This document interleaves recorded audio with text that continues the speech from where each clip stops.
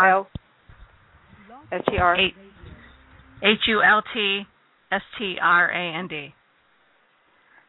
Hultstrand. That's it on Facebook? Yes. So facebook.com/pj.hultstrand.com. No .com, sorry.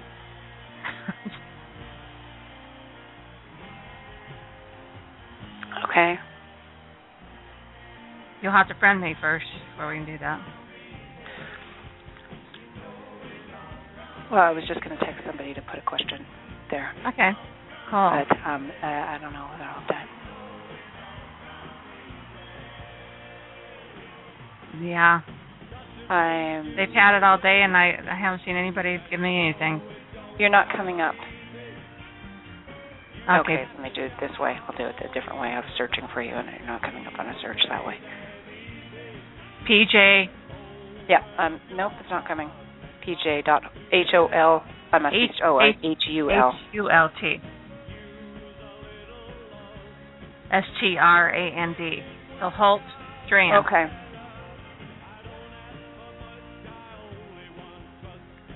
And everybody's hearing this. Okay. I'm going to put you on hold for a second and introduce you. Okay.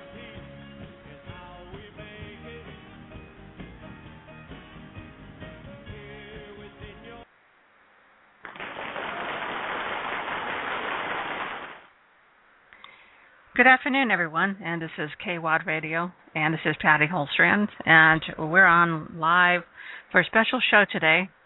Usually, I know you guys know this, that usually I talk on Tuesdays and Wednesdays, but we have a special guest in town here in Phoenix, and so I agreed to go ahead and push this to Monday instead. Her name is Lennie Ross, and she is the author of Blow Me, and is, believe it or not, a relationship book. It's a story, it's a fiction book, but it's based on her experience. Welcome, Lennie. How are you doing today? Hi, I'm doing great. Thanks for having me on the show. No problem. As I said, you have a book, and it's called Blow Me, which is a really interesting title, which got my attention. And that's why I said, I got to know more. Besides the fact that I really liked your cover, it reminded me of some other authors that I've read, like the catchiness of the cover. Oh, thank you. The cover was a friend of mine's idea. I had come up with the title, and then was a little concerned that the title would be a little provocative. So I wanted to convey more about what the story was about with the cover. So the cover has a girl standing with a blow dryer, and she's pointing it towards some men that are sort of flying off the page because the lead character is a hairdresser, and she also has challenges with dating in men. So that's where the title comes from. Now, you also write a blog on dating. I do, yes. It's called Lennie Ross Writes, and I publish on Wednesdays and Saturdays, and then I also have an advice column on Sundays. An advice column in which newspaper is it? An advice column on my blog. Oh, so okay. I have a blog which addresses certain dating concerns and also has dating stories and whatnot, some of my amusing dates that I've been on.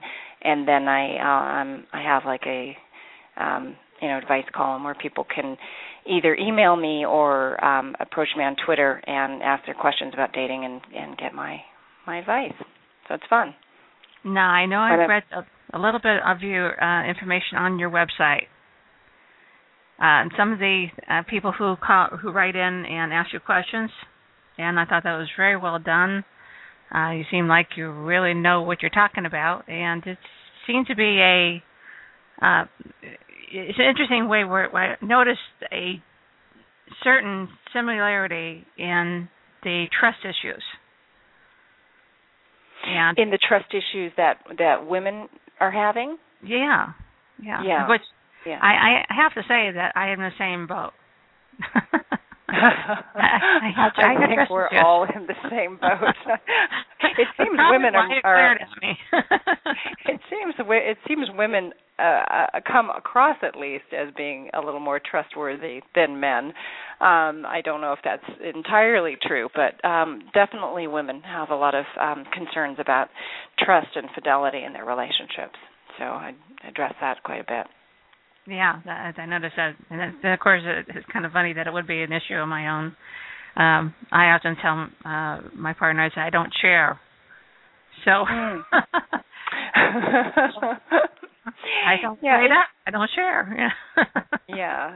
No, it's tough. Often, it's really important to communicate, and most people are so afraid of speaking up in a relationship. And I think that goes back to often to childhood behavior of admitting having done something wrong and then getting scolded for it. So people are trying to avoid conflict, so they don't speak up in their relationships. But things certainly go a lot smoother if you do.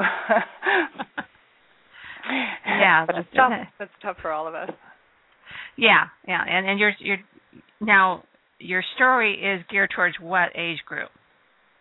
The story, I would say, would be mostly age 30 to mid-50s. It's quite a broad age group. It is sort of a Sex in the City style novel. And it's about three girls in their late 30s, or so they say they are in their late 30s, who are just struggling with career, relationships, and just their life choices, and reevaluating where they are in their lives and trying to figure out what's ahead for them. But it's actually a kind of a fun romp of a book that's really quite lighthearted and whimsical, but there are underlying core themes that are a little more serious. That's definitely true. What inspired you to write the novel then? Well, I love contemporary women's fiction, or chick lit as they call it, and I've read so many of these wonderful authors from Candace Bushnell to Lauren Weisberger and Jennifer Weiner and all of those, and they seem like they all born, bred, educated on the East Coast, so a lot of the books are New York-centric, and I just thought it would be nice to see. I hadn't read much that was based in Los Angeles in chick literature, and I just thought it would be nice to represent another city and a different type of lifestyle and different value set. Los Angeles has its own unique dynamic with men and women that I think is a little edgier because of the whole film industry, and so I wanted to convey the desperation in women in the city of Los Angeles, and how hard it is for them, and I had I've just been told that I should write long format instead of screenwriting, and I heard it so much I thought, okay, I'll write a chick lit novel. Now, since you brought that up, that's going to be one of my questions is on your playwright. Tell us more about how that came to be. Well, I started writing when I was really young. When I was in my teens, I started by actually writing poetry. And it was so funny because my mother was always trying to get me to read, and I never liked reading. I think I was a little bit dyslexic or something, but I just had a hard time with reading. And all of a sudden, at one point, I started getting interested in reading, and I started getting interested in writing, and I started writing poetry. And I actually wrote my first book when I was about 18 or so, but I never got it published. And it was a type of romantic type women's contemporary fiction thing. And then I ended up getting into magazine articles, copywriting, all that kind of thing, and then wrote a play and entered it in some festivals and things, and so it was just part of the evolution of writing. And but I sort of found a bit of a niche in screenwriting was something I really enjoyed doing, and now foraying back into novel writing, so going full circle.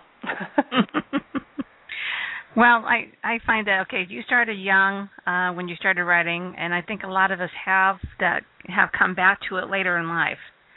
And I talk to a lot of authors, and the same, the ones who started later in life, they've done a bunch of other things and have gotten them, so that way their writing has gotten better and they're ready to do something with it. Mm-hmm. Have you noticed that about yourself as well? Well, I think, when I was younger, I always used to say, I haven't experienced anything in life. How can I possibly be a writer? Because what can I write about? Exactly. And so I think, as you get older, you feel more comfortable about your life experiences and just and the things you've been exposed to and observed. You have a perspective on things that I think is what starts to come out in your writing. So it's definitely a process, and I think that every time you sit down to write something, your whole skill set evolves. So it's an interesting process. People always say, "Oh, it's so romantic," and what's it like being a writer? And I always say, well, imagine playing with a Rubik's cube the size of a house, and every time you move one little square, then all these other squares go out of alignment, and you're trying to get one wall of red squares, and it's like playing with a puzzle. It's like a big word puzzle. I find it's not so much the writing; it's in the editing. When you start editing, then you forget that you edited something, and then exactly. And as you change one thing, you change one little characteristic about a character. Yeah. You have to follow through the entire book and make sure that you change it all the way along. So yeah, exactly. Of course, that's what it comes in handy, having a really good editor who works with you on several books. But it's definitely something you have to do, and make sure that you get it right later. Exactly. Now, I got a couple of questions here about you, and one of them is something about a Wonder Woman complex, which is a phrase that you coined. Yeah, that's a phrase that I coined, and I use it quite a bit in my blog in reference to expectations that are put on women by society in general and by men and by themselves. In that, back in the 50s and whatnot, before women were really active in the workforce, and they were, I don't know if you're familiar with the TV show Mad Men, but I always refer to, Betty Draper, who just had to look pretty, smoke cigarettes, throw some TV dinners on the table for the kids, and hand her husband a martini when he walked in the door. There was a totally different set of expectations on women back then, and they always had all of the advertisements for, dishwashers or things like that with the woman in the pretty frock and the perfectly done hair, and when women got into the workforce and started becoming career women, in a lot of cases, society didn't say, okay, well, now if you're going to be career women, you don't have to do all of those other things. So there's still that sort of expectation to be the homemaker, to be the mother, the event coordinator for the family, the housekeeper, the dog walker, the sex kitten, the whole long list of what the expectations are, on top of being ideally six-figure salary earner is the expectation. So there's this tremendous pressure on women today, and it's put on us by men. It's put on us by the media, sort of marketing that we can have it all. And one of the most common phrases I hear when in the dating world and dealing with my blog is I hear men say my ex was bipolar. And my thought on this is, well, maybe she was just having a bit of a nervous breakdown because of the pressure on her life. And that, the pressures, I think that women need to learn to say, it's okay if I can't do absolutely everything, and take a few things off the list, I know that I have that myself. I tend to pile absolutely everything on, and I have to do this and that, and sometimes you just have to defer things to later or to somebody else, because you can't manage it all. Right. It's a lot. I have to tell my partners that I can't get to the C list. It's never going to happen. Yeah, exactly. Not unless you hire me a personal assistant to deal with it. Yeah, it's true. So it's like pick what's important, because there's not enough hours in the day, and No. that's another thing. Our jobs nowadays, between technology sort of consuming us and whatnot, we work long hours, all of us do, and we just don't have that spare time to do all those other things. So it's frustrating, because we have that expectation put on us, and we also put it on ourselves to be able to do everything and accomplish everything. And that's why I call it the Wonder Woman complex, because it's like Wonder Woman is like, goes there and saves the day and can do it all, and we want to be that. Bound. Yeah. Yeah, exactly. Yeah, I sometimes say that. I said, "What do you want me to do? Leap tall building a single bound?" And it's like, "Well, yeah, not today." Yeah, it's tough. It's tough, and another challenge women have is a lot of times they get in the workforce, and this I address in my novel, and all of a sudden they wake up one day and go, "Oh, I forgot to have children."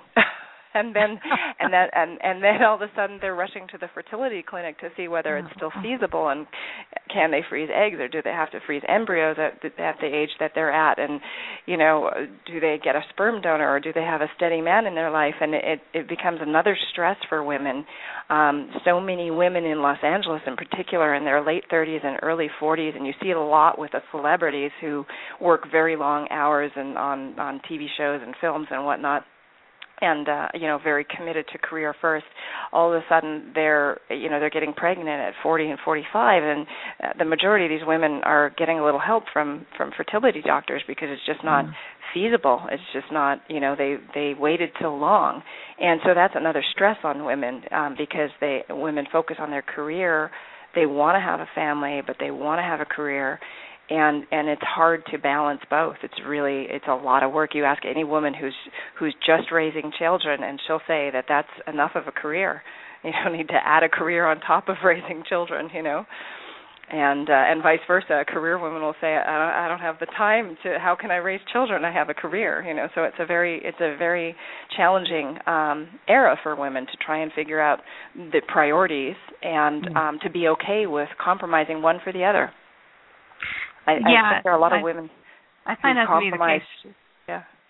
Sorry? I definitely find that to be the case. I have a teenage boy, so it's which is good in some cases, because he's past that child rearing stage, but he's at the impossible stage.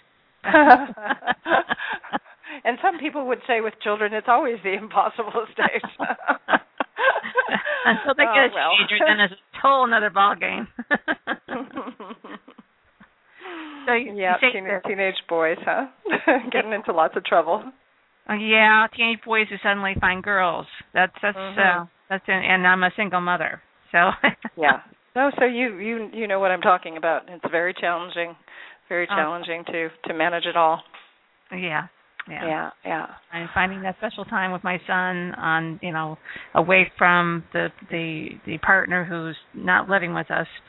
So it gets to be kind of hairy, Yeah, sure, yeah. He's like waiting his turn, Can I talk to you now, Mom? Yeah, it's like, no, not now. I'm busy. Yeah. And I have to remember, hey, the partner's already had all weekend, so he needs your time tonight. So it was like, okay, what do you need? You got to do it sometimes, yeah. So what you're saying is that we really can't have our cake and eat it.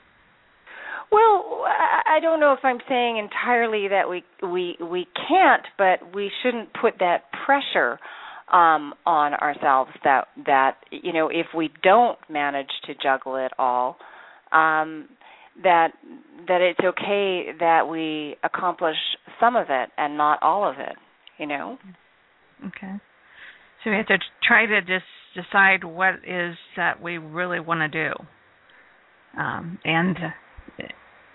then try to have an equilibrium somewhere.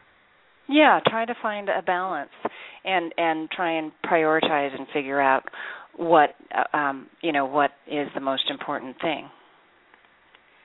And what about a happy ending? A happily ever after. Yeah. Yeah. Is there a happily after? I like to know. Well, in my that goes exactly with the title of my book. The girls in my book in particular are looking for a happily ever after, and 2 out of 3 of them achieve it, which I guess in my world of my book, those are pretty good odds, and I think that one of the messages that I felt like conveying in my novel is that even with women who are working and having careers, it's still okay to want to find your Prince Charming and to want to have a happily ever after. I think that every girl, dreams of that when she's a child, and dreams of her prince, and dreams of having a home. And I just wrote a blog called "A House Is Not a Home" recently about how I've always dreamed of having my home and making it mine, and having those touches and sharing it with somebody. And I think that most women do want that, and I think that it's difficult because I think there are people out there that say that it's not socially acceptable for us to want the big strong man to protect us, but it's a little bit of that is primal and instinctive in us. I actually read an article recently in Psychology Today that talks all about that, and I wrote a blog in called Necessary Roughness, which is about a little bit about rough sex and play in the bedroom, and how women having being aggressors and being dominant in the business world kind of goes against their natural disposition in the bedroom, that women don't really want to be aggressors in the bedroom, and that they're much more turned on by a man being the aggressor, and that's just our primal reproductive biology, and so it's quite an interesting thing, because the article talks about how women are attracted to men in strong roles, the men that are, say, doctors or lawyers or, big businessmen, Fortune 500 type company type men, more than they are, say, an accountant or somebody who works as a social worker or a janitor. They're looking for that big, strong man, and traditionally all the romance novels, the ones that you see, with those covers of, they have like a Fabio type on the cover with the, all the muscles and all of that the heroes of these romance novels have always been, these hero type men, these, Supermen to go with the Wonder Woman, and that even if we're becoming Wonder Woman, we still want our Superman. We still want our strong man that we feel safe and we feel we can rely on.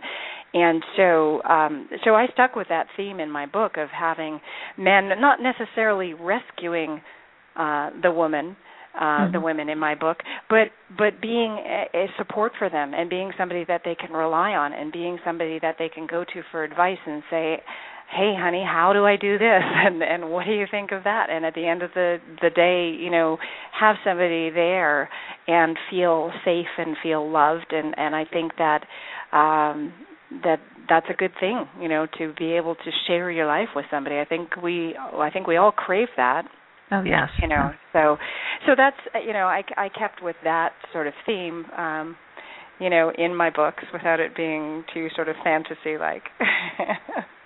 But I also find that with a lot of romance books, because I write those as well, and a lot of women really want strong women characters, but even men really like strong women characters. As far as sure. Yeah, I think that is true as well. But as far as the intimacy situation, it sort of gets in the way. It's less attractive to women, and I think sometimes for men it can be less attractive to have a very strong, dominant woman. I think sometimes guys don't know what they're supposed to do, and they don't know whether they're supposed to open a car door for a woman who's very take charge and I can do everything myself, you know. Oh yeah, so, yeah. So I always go ahead. I had a boss who used to open the door for me, and I looked down and said, you know, you really can't do that because you'll spoil me. But and it's I'll okay never to want be to leave. spoiled. It's okay to be spoiled. My husband didn't do that, so.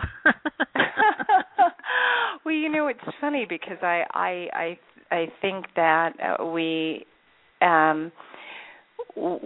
see it sometimes. Some women will see it that it's sort of a weakness or almost a degrading thing, a man opening a door for us. But I like to look at it from a different perspective and say that he is respecting us and treating us like a princess or a goddess and opening the door for us, and we should embrace that and feel good about ourselves. And I have a lot of women who have self-esteem issues, and I think that allowing a man to open a car door for you, allowing him to open the door, allowing him to pull at your chair can actually foster more self-esteem than shutting it down, but then by saying, I don't need your help, I can do this all myself. You know, I think it's okay to ask for help, and you know, it doesn't mean you're weak or incapable. It means that you know, feel good enough about yourself. You want somebody to help you or to do something special for you. I was just wanting my husband to do that instead of my boss, you know. Exactly. Well, you know, sometimes what they say about teaching an old dog a new trick, sometimes it's tough. Yeah, that's okay. I got a new dog, and the new dog does open the door once in a while. That's good. and I enjoy it. I said, oh, okay, and I make note when he does, and it's like, oh, thank you. You know, it's a little thing, but honestly, the little thank you, it makes him feel good for doing it. Of course, and that's another thing I address a lot in my in my blog is manners, and how I think with our partly with our rushed lives, sometimes we lack manners, and I think those pleases and thank yous and acknowledging things are very important. I think they're hugely important in a relationship to pay attention when somebody does some little thing for you, like when your husband, you know, empties the dryer and folds the towels or something, you know, he to say, wow, thanks for doing that, you know, and acknowledge what he did, and it'll reinforce that behavior. But it's also just polite to do that. Or if somebody does something for you, like you said, like opening a door for you, I think that keeps a relationship warm when you acknowledge what each other is doing for the other. I think people get so busy with their lives, and they start to take their relationships for granted a little bit. Yeah, that's definitely true, and that is a shame. It is a shame. Yeah. And do you think slow that down and remember why we chose that person and all those wonderful things, you know? Now, what would you tell somebody? We're talking about dating, but do you have any advice that you give to people already in a marriage? Already in a marriage? Well, yes. It's the same as for somebody who's been in a long-term relationship. But like I was saying about making sure to acknowledge the little things, I think it's also very important to, particularly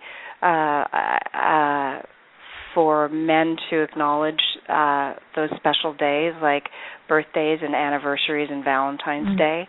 I think that those things mean a lot to women, and we will forgive the men a lot of things they do forget, like picking up some milk from on the way home or something like that.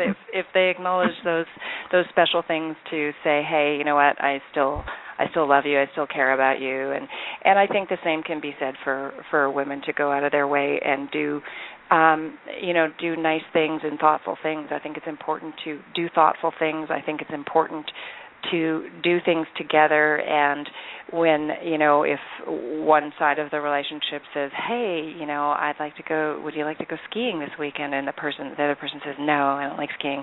Oh, would you like to go sailing? No, I don't like sailing. And if you're constantly shutting the other person down on their ideas, then you're putting up walls in your relationship. So I think that if one person is saying and creating an invitation for intimacy, whether it's going to a movie or going out for dinner or having a romp in the bedroom, I think that it's important to see if you're forming a pattern of saying no and change that pattern. And I think often that happens in relationships. Is there's too many no's and not enough yeses. So you need to. There's got to be some give and take. Yeah, there has to be some give and take. It's all about compromise. And the more you practice giving, the easier it will be, and the more giving will come back to you. It's just we forget. We get so busy with our lives, and we just see that other person as being there and don't stop and appreciate why they're there and that they're there. So I always it's stopping and smelling the roses or smelling the hair conditioner in your partner's hair or whatever. Yeah. We need to slow down, and we need to take time out, and we need to find little rituals that, whether it's every Sunday morning you go to a coffee shop and you read the New York Times together, or every once a month you go away for a weekend together and drive up the coast or something like that, if you're on the coast, whatever it is, little sort of romantic routines or little sort of just together time, I think is very important. Finding those little rituals that you can do together. Yeah, and that's true. That is true. You have to. I find that if you lose too many things in common. When you first get married or when you first find somebody, you find there's something in common, and after a certain number of years, you start to turn into different people, and your interest changes. That's true, and I think sometimes women initially present themselves. I don't know how much men do it, but I guess they do in certain ways. They do it more with career and whatnot and status, but women often will present themselves in a sort of a way that they think is going to convince a man to fall for them. And so they might do things like go to car shows or golf events or things like that, and meet a guy that is interested in these things and pretend that they're interested, and then eventually pretending becomes too hard, and there's an insincerity to that relationship because she wasn't genuinely interested in those things that he's genuinely interested in. So I think it's really important to not just want to be in a relationship for the sake of being in a relationship, but to find that person that can be your best friend in the opposite sex, or if same sex, if you're a same-sex couple, but to find that person who is your best friend, who loves doing a lot of the same things, like likes going hiking if you like going hiking, or likes playing tennis. It's so important to have, things in common that you can do together. You're always going to have your differences. You're always going to have differences of opinions with certain things and certain different, tastes, whether it's in clothing or different tastes in food or whatnot. But to have some core things, particularly activities you can do together, I think is really important in a relationship. I know when I looked for another partner, it was that he had to be a writer or had to be interested in writing. It was to that point where it was just too important to me, and my ex had lost sight of that. As we met under those circumstances, we were both journalism majors, but he had lost that, and we wound up having nothing in common. So it was very important to find somebody who was interested in that. So I started going to writing class, writing groups, critique groups. And one critique group, he just suddenly walked in and we met, and we met over what we call or coffee, because we both don't like coffee, so it was really a joke. So well, there, another thing you have in common: writing and not liking coffee. So we found two things one night. That's awesome, That's one of the things I always say too in my advice column is go out there and go out in the world, and if you're looking for a partner, go out and do the things you like to do, because that's where you're going to find somebody that has similar interests. If you like cooking school, go to cooking school, because that's where you're going to meet a guy who likes cooking, and so if you got to go and do those activities that you enjoy. If you like wine, then go to some wine tasting events and go take some classes and expose yourself to that world and that environment, and that's exactly what you did, and it worked for you. You went and took writing classes and you met somebody who has the same interest. I mean, that's brilliant. It's see, it's so easy, everybody. It's so easy. And the thing is that I actively said, okay, I was ready to put myself out there. Mm-hmm. So, and I think that's important too. Psychologically, you have to be ready. You have to be ready. You have to say, you know what, I really want to be in a relationship. Is otherwise, doing those things you might want to do them, but they're going to know that you're not interested.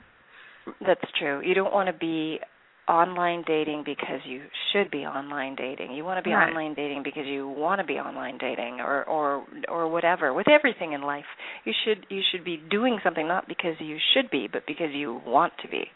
You have to take the should out of the equation. I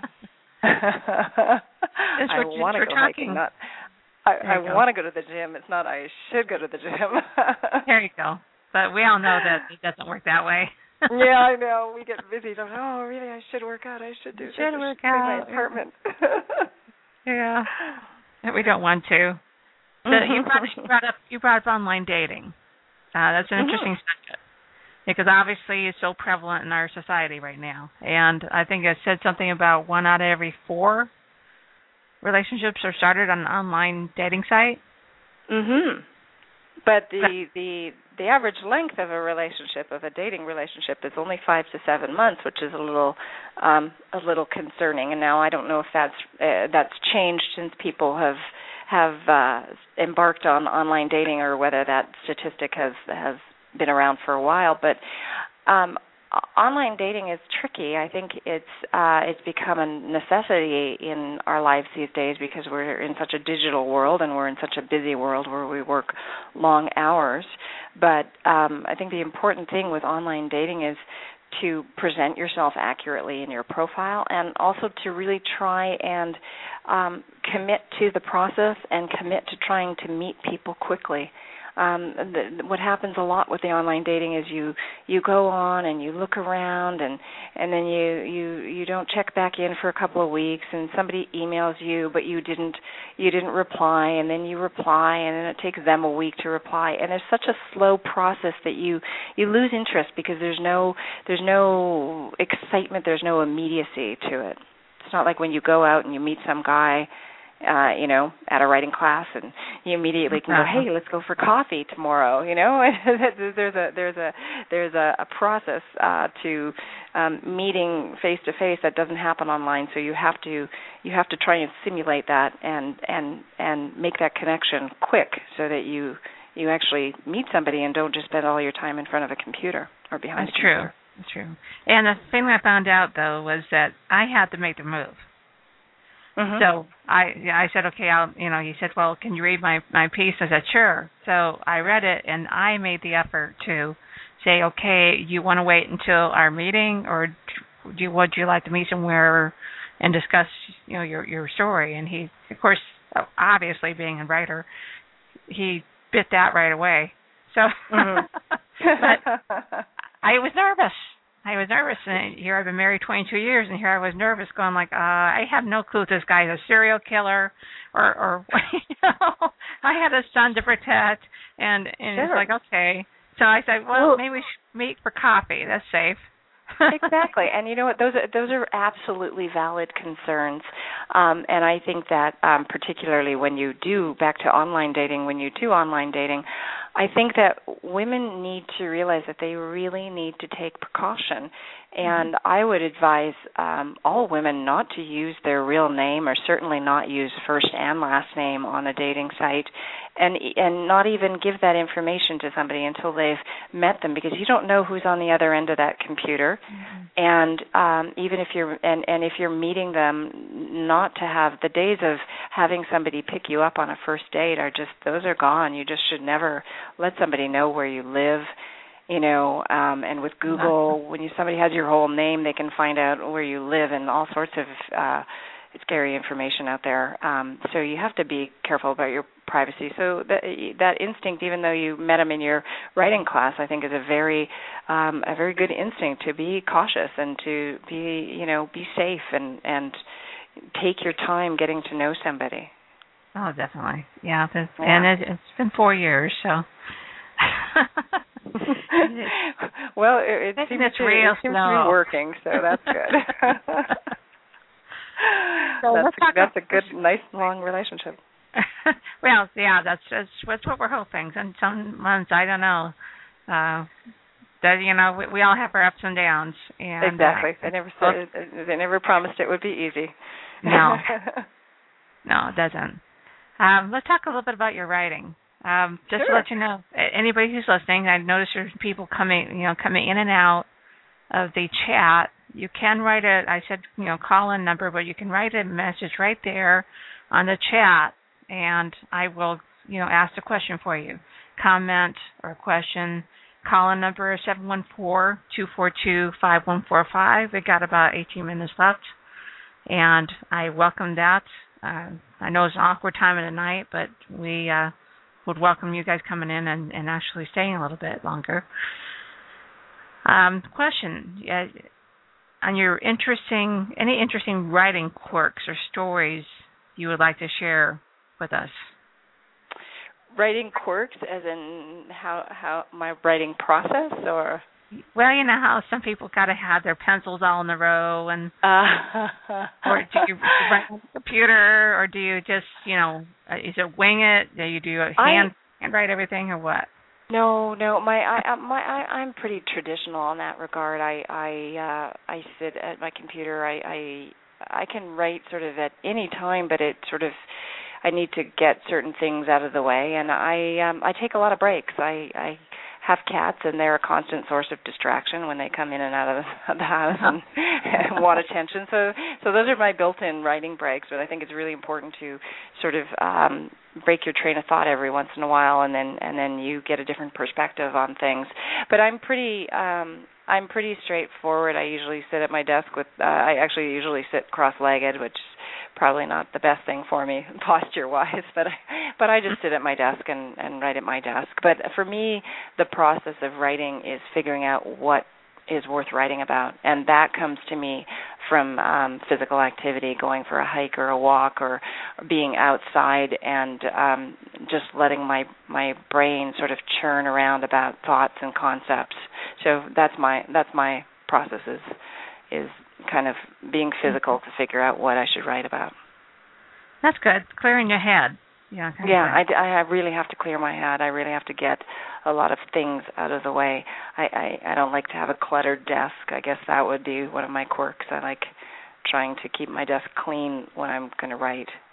Otherwise, if I see a pile of bills that need to be paid, and then I better pay those bills first.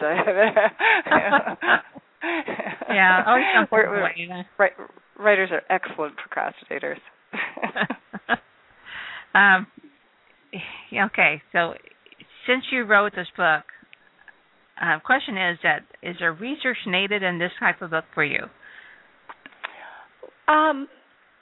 A little bit of research, but not a lot, because it's basically because I'm dealing with a novel about contemporary day women in Los Angeles, and I see that every day in my life, and I run into women, and I hear stories through girlfriends. So a lot of it is just from exposure and observation.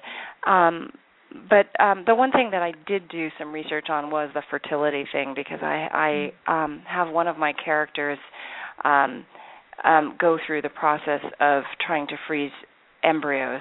So I had to talk to doctors about that process. I've never been pregnant or tried to get pregnant myself, so it was an interesting bit of information for me to research, and I found it all a bit ominous and sad because, like I said earlier, it seems that a lot of women forget to have children and struggle with the choice of family versus work.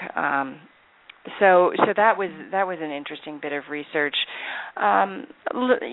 Just little bits of research and fact checking, but it wasn't the type of novel where I was dealing with unfamiliar subject matter. So there wasn't it wasn't like I was dealing with historical things too much or anything like that. Right. It's one of the questions I ask a lot of because we have a lot of people outside of fiction writing who think that, well, it's just a made-up story, so you just sit down and pound it out. Well, things have to make sense to the reader, so except maybe if it's sci-fi, but even then there's logic to sci-fi, so... Yes. But you have to.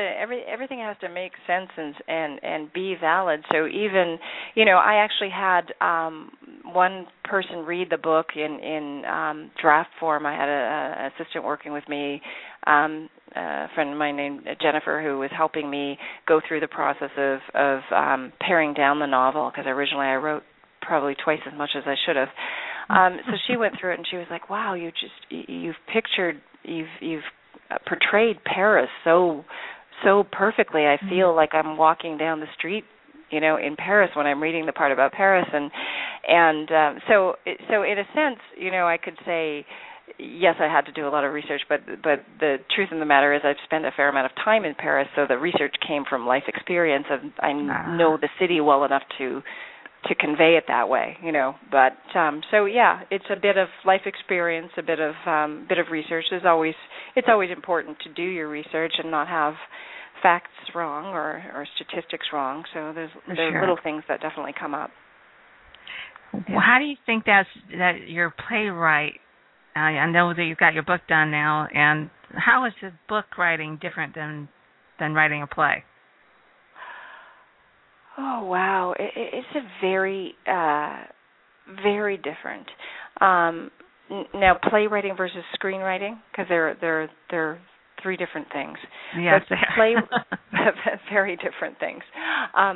Playwriting for me was an interesting process because at the time I had done a 2-year diploma in acting and was working with a director, and there was an evolution to writing the play where we improv things out and we did a lot of character study, a lot of Meisner techniques and things like that, and just sort of exploring the character through movement and all sorts of things like that, and figuring out a character from the perspective of an actor, and then putting it to page. I found it was a really different process when I wrote the play, and I don't think that all playwrights write that way. I think it was just that I'd had the theater experience, so I approached it from that way, and I wrote that specific play so that I could perform it. So it was a sort of a dual purpose in the exploration of the writing process. But writing a play is so much about the dialogue. There are a few stage directions there, but it's pretty much all dialogue. So it's very, very different than writing a book because in both screenplays and plays, you don't get a lot of room to describe things, but in a novel, you can describe people's emotions and thoughts and their perspectives, and you can describe the environment and all that, and you don't do that in playwriting. So it's a very different technique. Yeah, screenwriting, that's a little bit different than playwriting and the playwright. So explain the difference there. Well, screenwriting follows a very strict format for feature films. It's a 3-act structure. There's different structures for different formats from TV and film and whatnot. But you're basically dealing with your beginning, your middle, and your end. And your beginning runs around 26 to 30 pages, and your middle about 60 pages, and your end, 20 pages or so. Usually a screenplay, depending on the format, whether you're dealing with a drama or an action or a comedy, runs generally around 110 pages to 130 pages, and it's basically a page a minute. So if you're looking at a 2-hour movie, it was probably a 120-page script.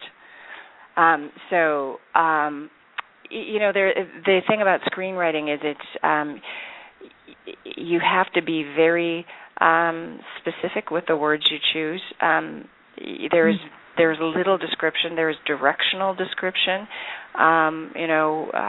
He walks in the room and plunks himself down on the sofa, and then there's dialogue. And so you never say he was feeling this and he was upset about what happened the day before with his girlfriend when they were at the park and blah, blah, blah. You don't get into that kind of thing at all. That's for the actor to bring in, and it's sort of there behind the words. So it's a really interesting process. My initial employment writing was writing magazine articles and copywriting, and I was always restricted by the number of words I could use. I would get a magazine article and have 300 words or 500 words in which to write something, and if you try writing a little blurb about something, anything, a coffee cup or anything in 300 words, it's very, very difficult, and you have to choose those words so wisely. And and then the same when I was writing copy for like brochures, whether it was a real estate brochure or a dental brochure or whatever, you have photos, and then you have a little bit of space for copy, and you have so many words that can fit in that space. I learned to be a very technical and a very conservative writer as far as word conservative. I was good at using as few words as possible to get my point across. So that came in really handy. I think it's good practice. I think it's good practice that every author should do. Try to give them a prompt and say, okay, I want 500 words on it. Mm-hmm. And they'll almost say, what? And then the next exercise is cut it in half and keep everything you have there, but cut it in half. It's a very good exercise. I think that most people who come at writing new overwrite.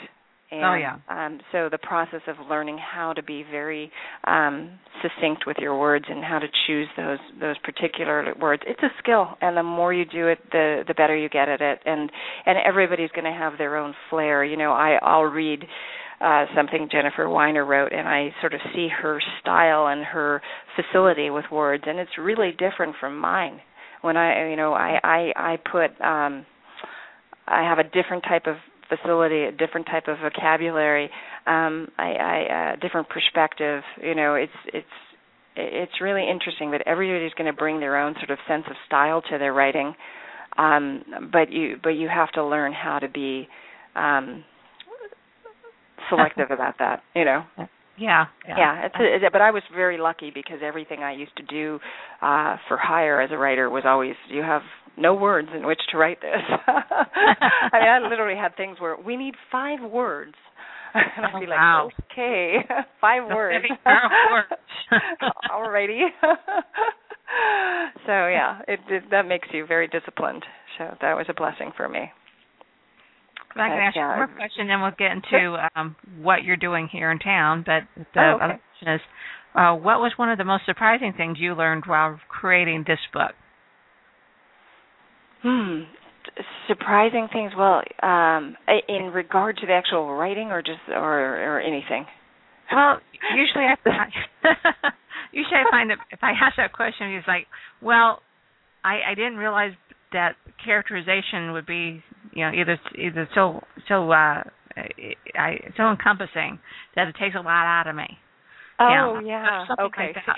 For me, I've through having a background initially in theater and then doing screenwriting, I felt like I had a good handle on on creating characters and defining characters, I think initially it was a little challenging to make sure that the voices were different, and I kept asking my friend who would read it, I kept saying to her, do they sound like different people, or do they all sound like me? So that was definitely a concern. But I think the most challenging thing for me was I didn't really have anybody to advise me. I know a lot of people in the screenwriting world, and if I have a question about how to do something, I have somebody I can pick up the phone and ask somebody. And I had nobody to tell me how long it should be, what format it should be, how many words per page it should be. And I was You're used to structure, and now you're being unstructured. Yeah, and I didn't know, but there are still sort of some loose guidelines to writing a novel, and I had no reference. And I looked online, and I couldn't find anything consistent or a particular. There are a lot of books on this is how you write your screenplay, and they're all kind of the same, and they tell you how many pages and where your act breaks are, and I couldn't really find a quick and dirty formula for novel writing. And a couple of writing friends of mine said, well, just write. And so I was writing, and then I thought, geez, I don't think this is going to be long enough. I better create some more story because I think I'm running out of story. So I added a whole bunch more story, and the next thing you know, I had 160,000 words. Yeah, and then I started sending it around to agents and querying agents, and they told you to cut 60,000 words. Well, one of them was courteous enough or crass enough to just sort of circle the 160,000 words that I'd said. It's 160,000 words, and they crossed that out and said should be 90,000 words. Yeah. And I was like, oh my! And then I went through the editing process, and 90,000 words. I made my book about 98, which was a struggle. When I got down to about 118,000 words from there, it was grueling to get it thinner. And in retrospect, now that it's published, I could have had those extra 20,000 words in there, and it wouldn't have been a problem at all. It's very hard to tell because I didn't know how many words per page, and I didn't know how big my pages were going to be. And my layout of my book is actually I have about 30% more words per page than your average book. So because of the size of my book is a little larger than your typical paperback. Is it trade paperback or is it in hardcover? It's paperback, but it's 9x6, so it's right. Trade paperback. Small. Yeah, it's bigger than the standard ones that you'll see out there. The layout was different, and the choice of font and everything all affects the ultimate page length. So that was a process of just how long should it be and whatnot, and the editing process was tough. I guess part of it was trying to take, one of the things I had a challenge doing was I had put my own sort of opinions in, and I had to take the author's opinions out of the book and let the characters have the opinions and not me. That was a big challenge as a writer. I don't know where that came from because you don't do that screenwriting. So I was just like, I have more space. It's in your blog. That's probably where it came from. Yeah, exactly. So I know you're in Phoenix, and so you're obviously in my town. So why are you here? Yes, well, I'm here because I love your city, and I love the people of this city. I wonder sometimes why I didn't move here instead of Los Angeles, but there's still time. But I'm here to do a book signing event tomorrow evening at Park Avenue Blow Dry, which is in the Arcadia area. It's on Indian School Road, I believe, and it's a blow dry and beauty salon, and I'm doing a book signing there from 6 to 8 tomorrow night, and it's going to be a fun event. We have Cake Contessa providing some sweets, and Zena Skincare is providing some gift certificates for people who purchase the book, and I'll be signing books, and it'll be a fun little girls' night out. So definitely for anybody who's tuning in, that would be a fun thing to do, and I'd love to meet you, and you can check out my book and. Yeah. I'll see how I can do that. I got your website down on the chat for anybody who wants to be able to find you. Is that where they also find your blog? Which do you have the LennieRoss.com? Yes, I do. Yes, because that will give you information about the book, and then there is a link there that says the blog, so you can go to the blog from there. My blog site and my website interlink. So now the on-air is going to go off for a second here, but when I want you to tell us more about what's next for you. Okay. Go ahead. Oh, okay. You don't have to stop. What's next for me? Well, right now I'm busy promoting the book, and I'm not quite sure what's next for me. I am trying to get some interest. I have a little bit of interest from an agent about representing me, possibly trying to see if there's a way to turn the book into a TV show, although it seems that they want something entirely different than what the book is. But I'm going through that process of seeing whether it takes me back into film and television world or whether it takes me down the path of writing another book. I really enjoyed the process of writing long format and would welcome it again. But I hope to get an agent and a publisher behind me so that the process is a little easier. Okay. Hopefully okay. It's a little easier. So who published the book at this point? The one that you have right now? I self-published the book. I did it through Lulu.com. Ah, okay. Yeah. Okay.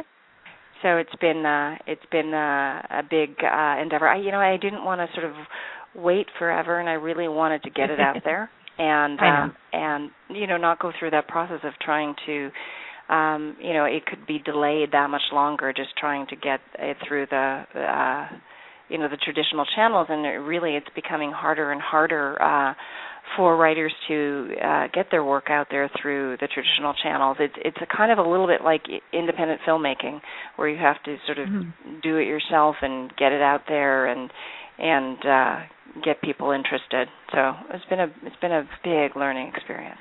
I know all about that because I'm a small publisher myself. Oh, okay, yeah. I've got 40 books that I publish for other people. So, wow. I'm a small publisher and they it's the same reason because they don't want to wait for 3 years to get their book done. Exactly.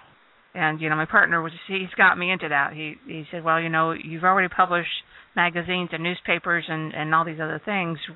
It's not really that much different to publish a book. I said that's a completely different market. Sure. Yeah. But he said, well, yes, but I don't want to go do what you've already done, which is going to all these conferences and everything. He said, I'm not going to do that. I don't have that kind of patience. So I want you to publish my book. And I said, okay. And that's what I did. And good for you. Before I know it, I've got 37 other people behind him. So wow, fantastic! See, I should have hired you. There you go. It's always how it works, And so now I'm doing a newspaper, and I've got the books and gear and trying to do it all. I got that Wonder Woman syndrome. You've got that Wonder, yeah, don't we all, huh? Good for you, though. You know what? If you're happy, that's all that matters. If you're enjoying what you're doing, you're enjoying the process. And for me, this has been incredibly challenging, but it's been fun. And, I think that's what's important in life. I love that first book, that somebody gets in their hands. It's that first book that it's like a child to them, that they check to make sure all the fingers or toes are there, and then it's the glow, the afterglow. And I enjoy being part of that. Yeah. It's a birthing process. It's very tough, Sometimes we're definitely. I'm yelling at them back and forth, and it's just like, well, you're not doing this, you're not doing that. It says this is not working, and you got to be brutal. Because otherwise, if I don't do it, then somebody else is going to. Exactly. So you got to tell them if you're too wordy. I had somebody who's 94,000 words for his first book. That's too big for him. So I got to cut it down. So it's a process. So it's kind of fun. It's rewarding in a lot of ways, and some days I think, what am I doing in this business?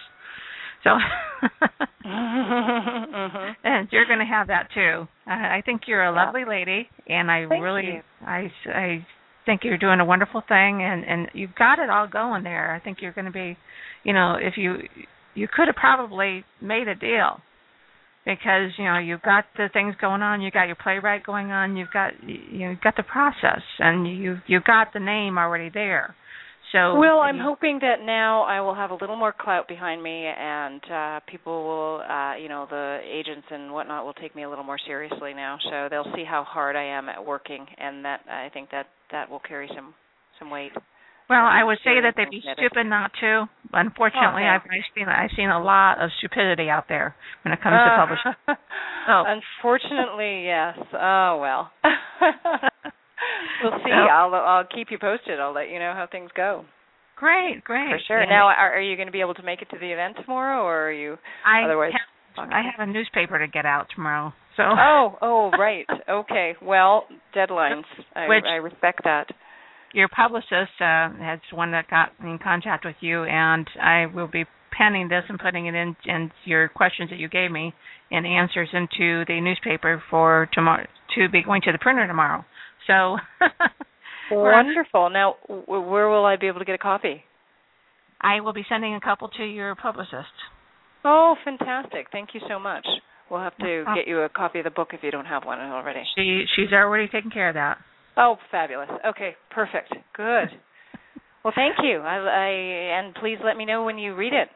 Oh, definitely. It'd be very interesting for me to read it, and I'll do a review based on that as well. So that'd be fun. Thank you. Wonderful. It's always great. It's always great to meet the author. You get a whole different perspective of them based on or on their work based on meeting them. Sure. Yeah. Mhm. So good luck tomorrow night, and if I don't see you, then have a great trip back to LA. Thank you very much, and I enjoyed our conversation. Likewise. Thank you very much. It was great to meet you. Good night. Good night. Well, that was Lennie Ross from Below Me, and it's a great little book that's going to be coming out, or is out, and I hope to get a copy here. I read it and let you guys know how that goes, but you guys need to get down and see her in person. She's a lovely lady, and I think that you'll obviously very well spoken. So I think you would get a lot out of the conversation. So please, go down to see her tomorrow for her book signing. This is Patty Holstrom signing out for the night, and I will have another show next Tuesday night, and actually 3 Tuesdays actually. So we've got some great stuff coming up. So every Tuesday night for the next 3 weeks, we will have somebody online.